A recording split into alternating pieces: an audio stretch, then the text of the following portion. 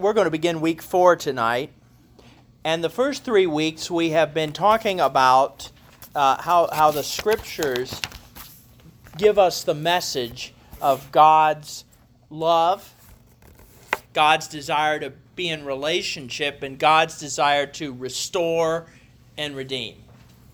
And we said, how does God do that? God does that by calling people. God restores through people. And so he calls a guy first named Abram and says, I'm going to make of you a great nation. And our story took off from there. We talked about his descendants. His descendants to go to Joseph, and they end up in Egypt. And then later, as they have multiplied, that God rescues them from Egypt and brings them through the wilderness for 40 years. To a desert, through the desert into a place, the place that God promised Abram 750 years earlier, and brings them there, and plants them there, and begins a community. And it's fractured because it's families and it's tribes. They're kind of disconnected, and there are people who serve as kind of they're not judicial leaders, but they are military leaders, and we call them judges. And the judges were people who rescued Israel in times of oppression by their neighbors. And we saw that pattern that the people sin, the people disobey God. They fall into trouble with their neighbors, they serve their neighbors. God raises up a judge, a military leader to lead them out of that. And then what happens after that? They behave and they follow God, and then they fall into sin again, and you get the idea. Another foreign leader comes, and this pattern comes, and where we left off 2 weeks ago, last time we were together, is the people were getting really tired of this. And they said, we would probably do better if we were united together and we had a strong leader over all of us to fight our battles. And so that was 1 Samuel chapter 8, and that's where we begin tonight. Now, it is fair to say, I want to be clear, I think it is pretty clear that this is not a unanimous view. This is not a unanimous view. Because what we find is that later that God anoints someone named Saul. Saul's chief qualification seems to be that he's tough, and he's tall and handsome. He looks the part. But it's fair to say that God does, in fact, anoint him, and through the prophet Samuel. And Samuel, and when we say that, we think of anointing as what I do is a little cross on the forehead in oil, but what they did is they took the whole jug and poured it over his head. I don't know how long it took to wash his hair out after that. But it said, the Lord has anointed, this is in 1 Samuel 10, the Lord has anointed you ruler over his people Israel. You shall reign over the people of the Lord, and you will save them from the hand of their enemies all around. 10:1. And so what we see here, though, is because we know it was probably a disputed, but majority, perhaps, view that Saul later had to be taken around and over again. They had to say, this is Saul, our king. And they're like, are you sure? And then he wins a victory. And they're like, actually, this is a guy we can get behind. And so at the beginning here with Saul, we see what we're going to see, though, is from Saul on to Solomon, we're going to see an important to note progression and even transformation in the nature of Israel, of the state. In 1 Samuel, at the beginning, we find that the people religiously, they make pilgrimages to a small shrine at a place called Shiloh, the place where Eli and later Samuel minister. But by the end, the people worship God in an elaborately, expensively, bankruptingly expensive temple under a king named Solomon. That is going to be kind of an image, because you see, God is continuing to form these people. So from deliverance and leadership under some charismatic leaders, Moses and Joshua, to the time of Judges, times of fracture, to the time where they're being united and being brought together. And so Saul's chief ability is that he is able to raise an army. he is able to defeat their enemies. And so over time, as they see this, as the people see this, they see this as someone they can get behind. Now I want to say something a little bit about kingship. 1 Samuel 8 tells us something important, that having a king will take away some of what you have. And we noted that there's probably a pretty strong parallel to saying that the portion that you give to God, you're now going to give to this king, to this central government. And we're going to see in the Samuel tradition, later on in 2 Samuel, you'll see the closing as under David, we see the centralization from a place based on families to a place based on government officials. And that transformation takes place during the reign of King David. But Saul is pretty much a military leader. We don't see a whole lot about Saul building things. In fact, Saul, he kind of goes back to farming, and then they need him. We need you now to go raise the army and defeat our enemies. But Saul is important. Saul is anointed as king because God said so. There's something important to be said for this. In much of the ancient world, Egyptian probably the most famous that we would be aware of, what do we know about their king? What did their kings claim for themselves? That they were God. They weren't just God-like, they were gods themselves. When they died, they would build elaborate temples to them for their burial, known as pyramids. Right, you're like, why would you build something that lavish? We've got maybe the example of the Taj Mahal, which was the monument of a grieving king to his wife. But for the pyramids, they were religious temples. And so they were gods. Now, but it's pretty clear here in the Bible, Saul, David, and Solomon, no king is a god. They exist to be a representative of God. God is still the true king, and they embody the covenant. Just as Abram and God made the covenant, then Moses and God made the covenant. So the king is intended to be the embodiment of the people making the covenant with God. We talked about how important the covenant is. So they serve God. Here's the problem with Saul. This is going to come as a great surprise.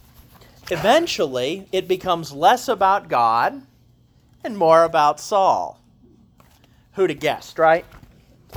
And so later what happens is there's this at the end of God's anointing of Saul is in 1 Samuel 15, which is an odd little story. Because Samuel says to God, "The Lord sent me to anoint you king over his people Israel, and so therefore listen to the words of the Lord." Okay, right? This one who made you king, listen to his words. "I'm going to punish the Amalekites for what they did in opposing the Israelites when they came up out of Egypt. I want you to go and attack Amalek and utterly destroy all they have. Do not spare them, but kill man and woman, child and infant, ox and sheep, camel and donkey." This is another one of those passages that's a hard one, right? Because, why would God do this? Part of that is, this is some way of God executing judgment. We think, well, aren't they good people? The Bible's, there are no good people. There are no people beyond the judgment of God. And we may find trouble there, but I want to almost put that aside because that's almost beside the point here.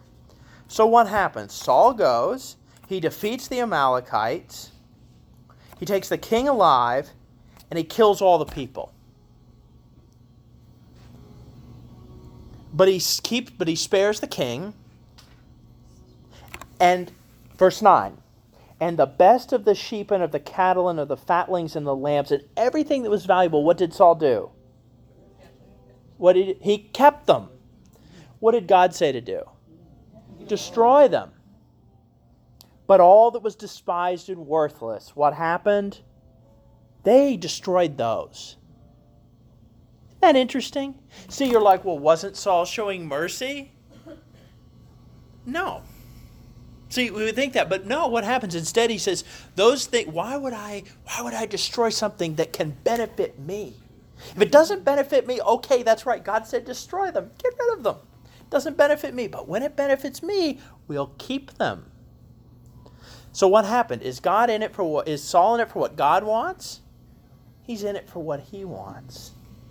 And so the word of the Lord came to Samuel. God says, I regret that I made Saul king, for he has turned his back from following me and has not carried out my commands. Isn't God 4 chess moves ahead and knows this? And isn't that 2,000 years later or more a lesson for us? I'm sorry, what was that? Repeat that. Isn't God 4 chess moves ahead? At least, yes. Solomon, and this is an example of what we should be attentive to. Well, I think there is a lesson there about the timeless will of God. Yeah, obedience is God's desire. Absolutely. I think God foreknows this. I think he gives them the kind of king they want. And I think it's pretty clear. I think you're going to find when you read this, this is pretty well written from the point of view of David. I believe God inspired it all, tip to tail. But I also believe it's written through human minds. I believe that Samuel is written, the 1 Samuel, 1st, 2nd Kings, and Chronicles is written through the lens of David. And so Saul does this. Saul, he has his desire is somewhat in the right place, but his heart is not. And so God has anointed Saul, and what does God do? He takes the anointing away and puts it on this young man named David. So I preached a lot of sermons on this because it's really good. In 1 Samuel 16, with Saul, God took the first and the best, the tallest, the handsomest, the most proven leader. But David is the opposite. So the Lord said to Samuel, how long will you grieve over Saul? I have rejected him from being king. Fill your horn with oil and set out. I will send you to Jesse the Bethlehemite, for I have provided for myself a king among his sons. Small problem. What's the small problem at this point? He doesn't know which son. Also, Saul, God may have removed the anointing, but Saul is still alive and still king. And Saul turns out kind of a mean dude. So he goes to Jesse and he says, Saul finds out I'm going to bring a new king in. Well, it turns out that when it comes down to Saul's interest versus God's interest, we already know where Saul stands. Not a terrible guy, but when the chips are down, he's number one, which is not uncommon among human nature. And so he goes to this son, and the guy says, I have come, and I want to sacrifice with you. I don't know if Jesse, I have come and I'm going to come to sacrifice with you and bring your sons. And so Jesse brings his sons, and of course he brings the oldest sons. And he asks each one to come and pass before this great prophet, this amazing prophet, a leader among the people. I mean, they just think of how amazed they would be to have them in their little town. And so what happens? He does it obviously oldest to youngest. And so some way God is speaking to Samuel and says, this isn't the one. The first one comes and he's like, this is the one. And it's not him. And they go through and they pass 7 of the sons. And they say, well, the Lord hasn't chosen any of these. He said, are all your sons here? He says, well, there's one more. David was like, I'm getting tired. It's late. We need to eat. So bring him here. And immediately David comes, and he is the youngest. And it says he was ruddy, but though had beautiful eyes and was handsome. And the Lord said, rise and anoint him, for this is the one. Then Samuel took the horn of oil and anointed him in the presence of his brothers. And the Spirit of the Lord that took away from Saul came mightily upon David from that day forward. So in God's mind, who's the king? But in everyone else's mind, who's the king? Could this possibly be a problem? Okay.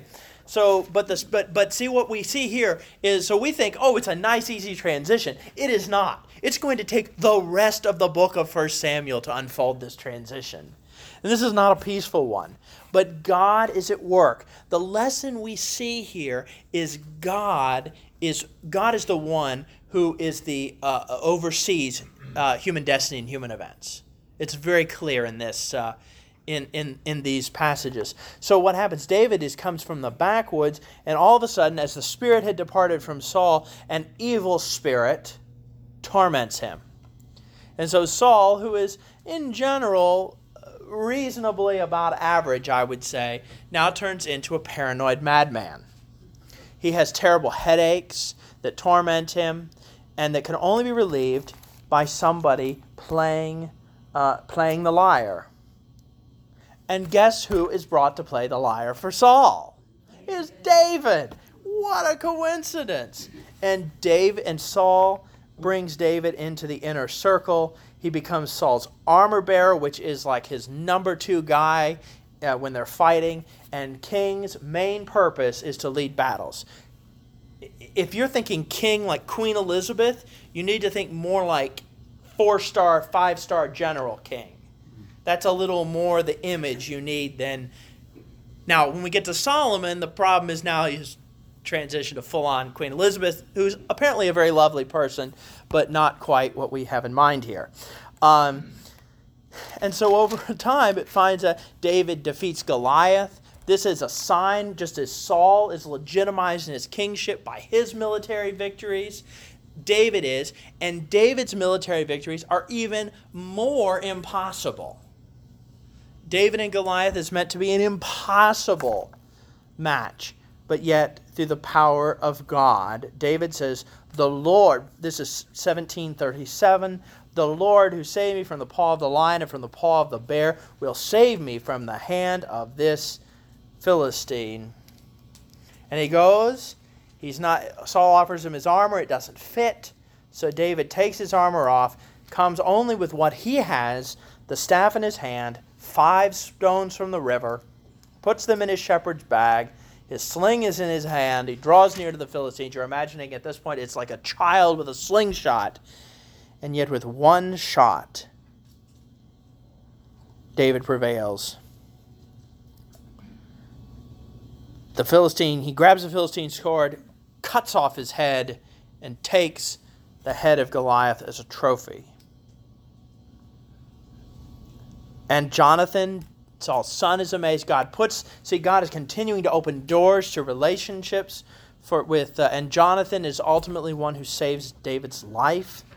But what we see here is Saul is probably what we might call a manic depressive today. I'm neither a psychiatrist nor certainly one in the ancient world. He has good times and he has really bad times.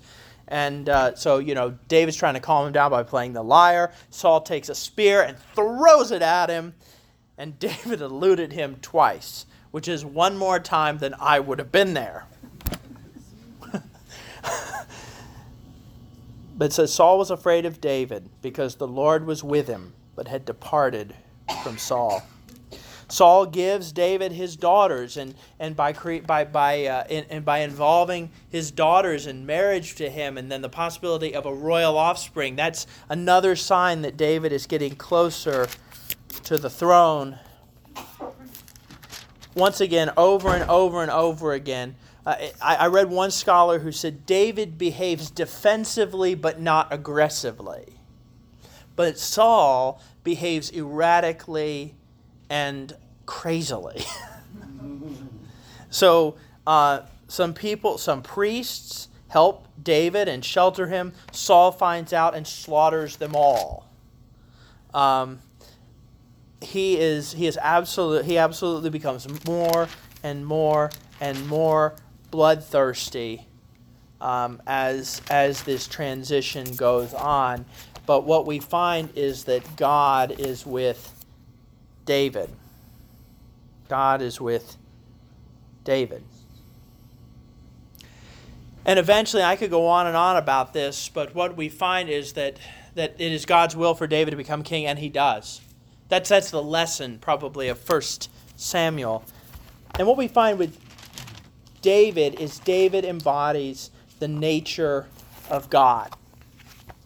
David embodies the nature of God. David is in many ways the central figure of the Old Testament. When we think of Moses, we think of Abram, but David sits here right in the center of the Old Testament as someone who embodies the heart of God. And God makes a covenant with David, an important one that says, I will make you king, but I will one day take one of your descendants and start a kingdom for him that will never end. And who is we know that descendant is Jesus. See, David comes before Jesus. He is one of the titles of Jesus is Son of David. After all, do you remember where is Jesus born? Bethlehem. Did his parents live in Bethlehem? No. But they had to go there because God used a census to take Joseph and Mary, both of them descended from David, back to their hometown, which was Bethlehem. And it was in order to fulfill prophecy. David sits here at the center of the Old Testament. He is not perfect, but in many ways we see there that David embodies for these Old Testament writers strength and mercy. Strength and mercy. Saul has a grandson, Mephibosheth, and he is one, it says, is lame in his feet. He is disabled. And he is someone who could be a claimant to the throne, although they believe that he wouldn't have been accepted in those days. Instead, whereas many of the people around David said, well, since you have taken over from Saul, what we need to do now is kill all of Saul's children, grandchildren, nieces, nephews, everyone we can, so that nobody can challenge you. And so we see in the beginning of 2 Samuel, there is a guy named Ishbaal, also Ishbosheth, depending on your translation. He is a son of Saul, and he claims to be king too. You'd think after Saul he'd kind of be in, but not yet. And then they go to war, and eventually Ishbosheth is defeated, and so people, and as his power wanes, there are people who say, here's how we can get in good with David. We will surprise him while he is sleeping, and we will murder him, and then we will claim credit for that. And so they go and they say, David, guess what? That last guy who was, we killed him for you. And now Saul, what would Saul have said? I don't know. Well done. But what does David do? Do you know what David does? He says, you killed the son of a king while he was sleeping. And so David commands his soldiers to kill them. Hung their bodies beside the pool at Hebron and cut off their hands and feet. But the head of Ishbaal he ordered to take and buried in the royal tomb. See, that's really interesting, isn't it? We see with him the strength and mercy versus Saul's ruthlessness and bloodthirstiness. And so Saul is merciful, but David is merciful, but he is also a person who is real. It's really interesting in the story that I believe we have a famous story. Actually, before I get there, let's talk about David consolidating religious practice. In 2 Samuel, we're now in 2 Samuel chapter 6, it's very clear. David brings the ark to Jerusalem. The ark is that thing we saw created at the Sinai. The tablets of the Ten Commandments are placed in it. It is the visible presence of God.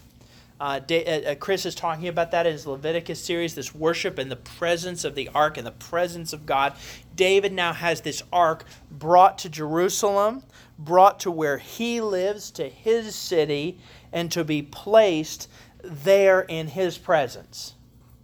Now, part of that, I think, does have to do with the devotion of David, but what's the other sign that is made there? Is the uniting of the faith with the king. That now, to worship God also means to acknowledge David as earthly leader. There is no separation of church and state here. And that's very common in the ancient world.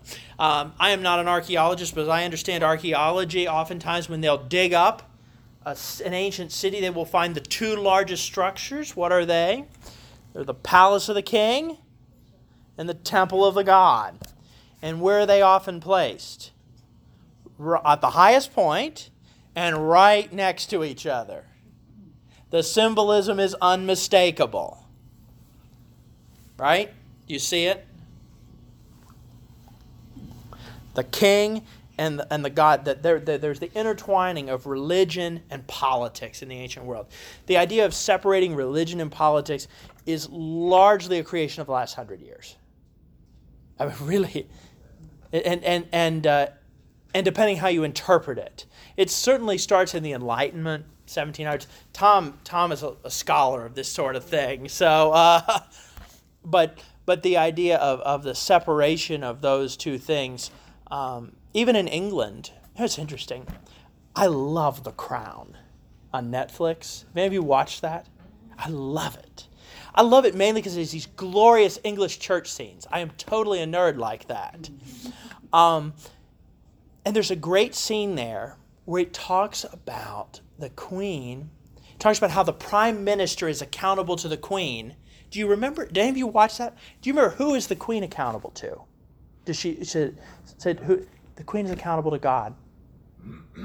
A secular monarchy can't work in England, but that's a whole other story for a whole other day, because and it really becomes clear when you watch The Crown is that Elizabeth does not enjoy being queen. I don't know if she does now. She's probably used to it after 68 years of it,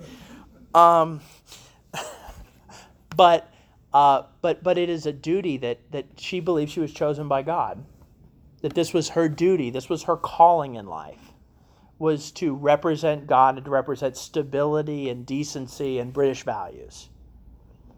And so there is kind of this ancient sense. Yes? Why did David have the ark put into another household for 3 months?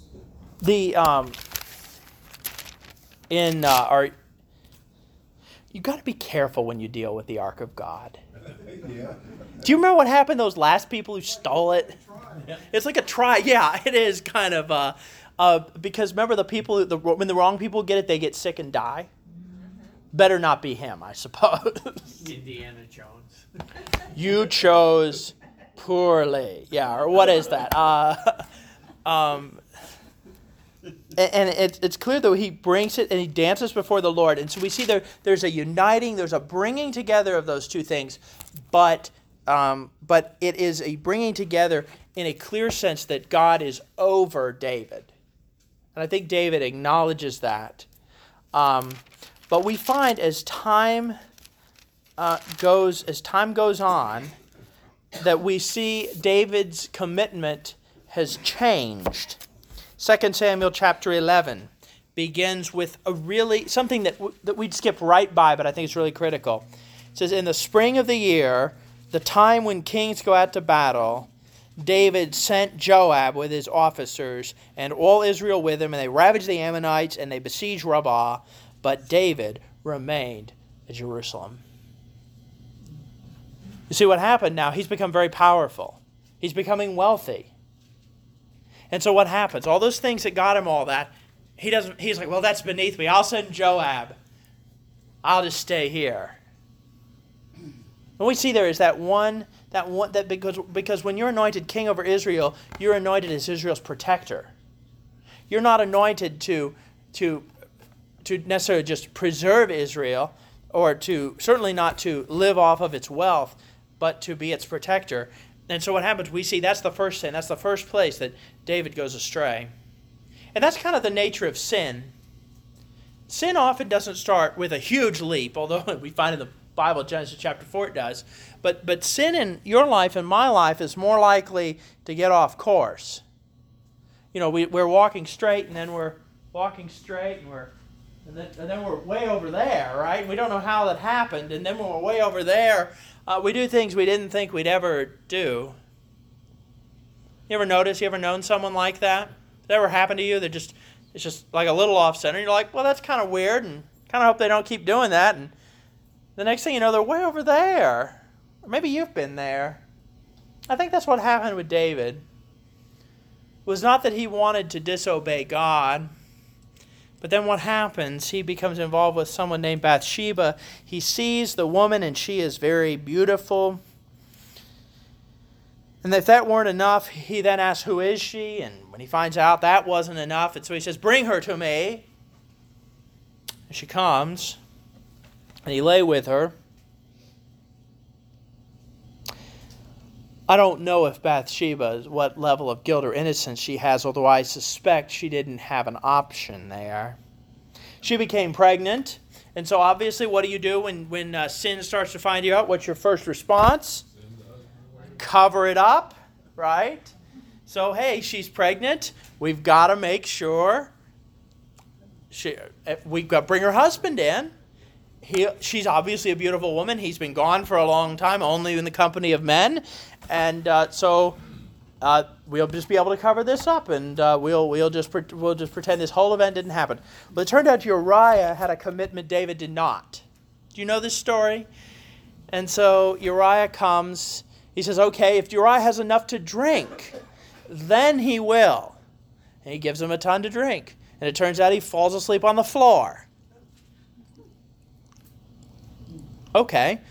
And so he's like, well, this guy is clearly not going to do it. And so he gets to his house, but he doesn't do anything. And so he says, well, maybe people will think, and instead has him killed. Uriah is so faithful to David that he carries his own execution warrant with him. You see, that's what happens to sin. He gets off course little by little until it ends in destruction.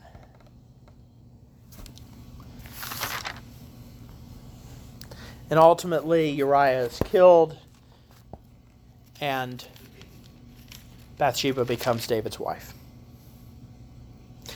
She comes there, and he thinks, well, I've solved the problem. Now we'll just say, well, it's his child or now my child. It doesn't really matter.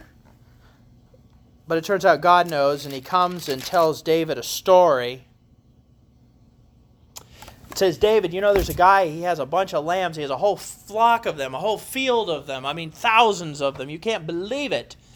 And then there's this one guy, his neighbor, owns one lamb. That lamb's a member of his family. He sleeps at his feet at night. The kids love it. They feed the sheep. And that guy has 1,000 lambs. He says, you know what? I really want that lamb. And so he goes and he kills the guy to take the lamb. You know what David says? That man should die. Which makes sense. And then Nathan, not quite meaning it in the contemporary phrase, says, you are the man. Right? You're that guy. See, sin had gotten him so far off course that he thought everything he did was a good idea. But then when he looks back, he can't believe how far he wandered. The rest of David's kingship is not as peaceful. Eventually he has a son, Absalom, who revolts against David, feels David does not properly treat a terrible sexual violation of Absalom's sister, Absalom's sister Tamar. I knew that. And he revolts, usurps the throne. David flees, but eventually Absalom is defeated and is killed. And David, though, again, strength and mercy, says the king, this is in chapter 18, verse 33, the king was deeply moved and wept and said, if only I could have died instead of you. And David has mercy even on conspirators with Absalom and spares him. And so that is, that's David. And David eventually dies. He is king for 40 years. And then there's some issue who's going to be the next king. And David says to Bathsheba, this is very interesting, God yet uses this sin and says, your son Solomon shall succeed me as king. Now, once again, is this transition peaceful? Not really. There's another one of Solomon's sons by another of his wives who comes named Adonijah, and he attempts to be king, but Solomon defeats him and becomes king. He is noted as, at this point, Solomon, it said, is given one kind of like, it's like you have one wish from God. And do you remember what he prays for, wishes for? Is wisdom. And God says, I can't believe you didn't ask for money or power, but wisdom. So I'm going to give you those other things as well.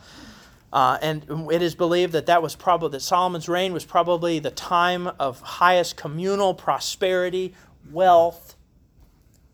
It is believed he was an expert at ancient economics, at trading, and he brought all this wealth in. In fact, there's that story of the Queen of Sheba from far off who comes to him. Such is his fame and renown. This is probably written now. We don't know. This is probably written from a later perspective of time of considerably less peace and prosperity. They have set the boundaries under David, under Saul and David. The occasional foreign incursions had largely come to an end. They had in fact expanded their boundaries under David's leadership. But at the time, what we're going to find with Solomon is even amidst this, there are troubles. There's trouble brewing. He is called to build a temple, and he builds one so grand, it's so expensive, taxes the people into oblivion. The deficits go sky high, and wealth becomes concentrated in the hands of a few. Sometimes that happens. And in fact, scholars suggest that possibly the taxes were so high, the distribution so uneven, that for the average person, they would not have said they were better off under Solomon than they were under Saul or David. Even though as a whole they were, but for the average person, they were not. And that will eventually lead into the problem that funds to the fall of the United Kingdom. Another problem Solomon has is that he has never learned to say no to a woman who wants him. He has 300 wives and 700 concubines, which apparently are women he likes but can't quite get upgraded to wife status. I don't fully understand that. Don't quote me on that. They were called courtiers in French. Yeah, courtesans and in French. So he has 1,000 women, and a lot of these women, and so we say, oh well, he just can't handle himself. That's not 100% it. I kind of say that a little tongue-in-cheek about he can't say no to wives, especially wives, don't represent a desire, don't represent even like sexual desire, so much as they represent the desire to be at peace with other countries. So what's the best way to be at peace with another country? Just marry them together. Unite the bloodlines. This worked right up until World War I. Turns out all the kings in World War I were related to each other, so that's a bad example from history of that. But what we find there is that he's trying to expand his foreign influence, and he expands his foreign influence by bringing in all these other nations, all these foreign wives, and they all come with their own religion. And so Solomon, it says, dabbles in the religion of his wives. If there's one thing God doesn't like, it turns out, we're going to find out with the prophets, there's two big things God doesn't like: abusing the poor and worshiping other gods. And so Solomon's reign ends not in greatness, but in this confusion. And he dies. And we'll pick up on that story next week. But I want to say a few more things on some of these other books that we read this week. You read the Psalms, some of you. Psalms are, and you'll have more reading of that. There are 150 of them. They correspond to the prayer book of the Bible. 150 of them, all unique. Some are very short. Some are very long. What's the longest psalm? Do you know? Which number? 119. Which one's the shortest? I will verify. The shortest is 117. It's just they're in the same part of the. So a psalm a day may turn out some days you really regret that. It's 176 verses of Psalm 119, 2 verses of Psalm 117. And so Psalms are, and they come out of different genres. They represent the full range of human emotions. They are inspired by God, but they reflect the feelings, the emotions, the joys, and the struggles of everyday people. There are psalms that are praises of God. There are psalms that are laments. Laments are interesting because laments pour out our hearts to God. They acknowledge our own individual complicity in them. And then they also say, I am crying out to you, and I am convinced that you are able. A lament is also in many ways a confession of faith. The most famous lament ever is Psalm 22, I think. And the most famous time Psalm 22 is ever intoned is Jesus on the cross. My God, why have you forsaken me? Some have suggested that by intoning just that first verse, that he is intoning with what limited strength he had the entirety of that psalm.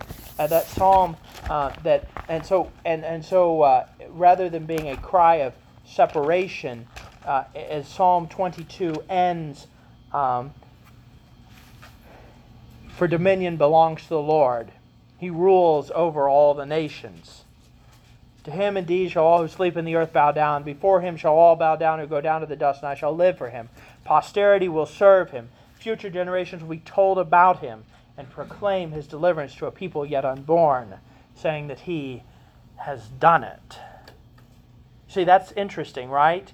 That the turn of those laments from the beginning to the end. They're psalms of remembrance. I've really gotten into those lately. Psalm 78 is an example of that. And I know I'm going to have you turning like crazy. Psalm 78 is lengthy, and it simply retells the goodness of God. It tells the story. You remember Deuteronomy 6, we said that's at the very center. He says, tell your children about this. And that's a way they do it. There are psalms of confidence. Psalm 23 is a famous version of that. Confidence using metaphors for God. Metaphors you can think of in the Psalms. Refuge, shepherd, light, rock, help. Think about that, right? The Lord is my shepherd. God is our refuge and strength. The Lord is my light. Whom then shall I fear? What we see here is these stories, they are individual but also communal. They are primarily meant for the worship of the temple. Many of them date to David's era. David may have written them. They have been written for David. They may be dedicated to David. And then some of them have no name at all. Some of them even have Solomon on them. We find that Psalms are used throughout the New Testament. 1/5 of St. Paul's citations from the Old Testament, 1/5 of them are from the Psalms. That's an all too brief overview of the Psalms, but they tell the story. They are real stories. Some of them are very difficult. Some of them are hard to imagine. Even John Wesley himself, he kind of abridged some of the Psalms because he felt some of the Psalms were not appropriate for Christian worship. There's a psalm that ends, blessed is the one who takes your small children and dashes their head against a wall. We'll do that in worship next week. I can see you all looking at the screen like, blessed is the, I don't know about this one. And then, just think about that exasperation that people felt. And it is said that later when Babylon fell, or was it when Assyria fell? I'm going off notes right now. When Assyria fell and Babylon took over, it was said that the Assyrians, the one who had destroyed the 10 tribes of Israel, that their children were destroyed against a wall. We don't think that's a good thing, but it is deliverance from the one who had been brutal to the people of God. So we get into the wisdom literature, and we talk about Proverbs, Ecclesiastes, and Solomon. I find Proverbs is one of those books that you either think it's the best book of the Bible ever, or you have no use for it. There's only really seems to be two ways that people seem to go with Proverbs.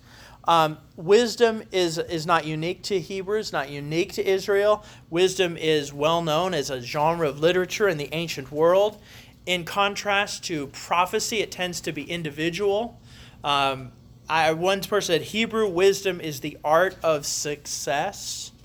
I think that's why a lot of us like it. It's kind of how-to. It's practical. It lacks the great themes of Israel's faith. There's no talk about covenant, no talk about worship in it. But underlying wisdom is this continual contention that to be wise requires the acknowledgement and the worship of God. The worship of God, the fear of God is the beginning of wisdom. You know that, you probably know that quote. Some of the Proverbs are humorous. There's one that says, a woman without sense is like a gold ring on a pig. Yeah, I don't know. That's my favorite. I don't know why. That's just so funny. Like a gold ring, pig, they just don't go together. One might also say women and lacking sense don't go together, whereas men and lacking sense go right together hand in glove. Just saying.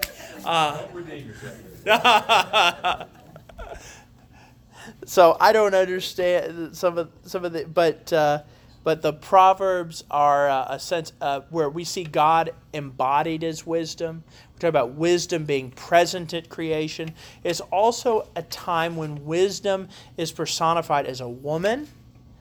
Most of the references in God are masculine references. Here is an example of a feminine reference to God. And it's one that is biblical. We also see Ecclesiastes. Ecclesiastes is an interesting book. Most of us are familiar with Ecclesiastes chapter 3. We have heard it at funerals. We have also heard the rock song. To everything there is a season, a time to be born, and a time to die. Ecclesiastes comes from the Greek word for preacher, because that's what we know. The preacher in Hebrew, the word is kohelet. Probably why they went with Ecclesiastes, the Greek version. And there we see someone, it's thought historically to be Solomon, but there's no evidence that it's literally Solomon. That could be. And it's someone who is probably coming toward the end of their life, looking back and realizing that all the things they've spent their life doing, all the striving, ends up not being worth anything. The theme in chapter 1, verse 2 is all is vanity. All is vanity. And I suspect many of you in here have a much better understanding of life in that way than I do. Because all those things, how many of you think about all the things you thought were important 30 years ago that don't really matter now? I think the theme of Ecclesiastes is determining what really matters in your life. Does striving matter? Does making money matter? Are those the things that will give you contentment and fulfillment? The preacher says no. The one thing that will bring you fulfillment is gratitude for and celebration of the simple things that God has given you. Food, drink, work, and love. Everything else is vanity, like something you see in the mirror but doesn't really exist. Vanity. We'll end on a higher note. The Song of Solomon. That's an interesting book. I don't know how many of you have read that. There is no book in the Bible that has more different ways to interpret it than the Song of Solomon. I'm just going to tell you right now.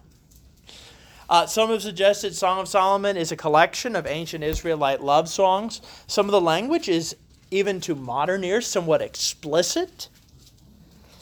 Some have suggested, I know some of you are like, wait, have I not read this yet? I got to get right to it. Read it this week. It's very poetic. There's a poetic nature. Some of them I suggest you read to your spouse. Some of it, maybe not. Read it first. Kind of like taking the ark into your neighbor's hometown first and then bringing it home. Try it out. Think about it. Work through it. Some have suggested that it is a literal sense between two people who are in love. Some have suggested it is allegorical, especially early Christianity and a lot of the Jewish rabbis around the debate about whether to include it, suggested that it perhaps represents God's love and pursuing of Israel. The early Christians said this is about God's love, self-giving for the church. Some have suggested it was an ancient drama, although there's not much evidence that drama was an art form in ancient Israel. Some have suggested it was a liturgical rite from a pagan religion, but that seems unlikely, given that pagan religions usually don't fare so well in the Old Testament. Some have suggested it was part of a funeral ritual, which really interests me because I've never heard it at a funeral before. But the uniting of procreation and death, those two connections so linked, not just in religion, but in minds even.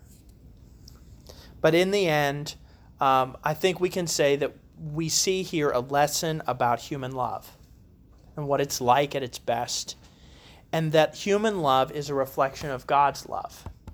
After all, 1 John tells us we love because God first loved us.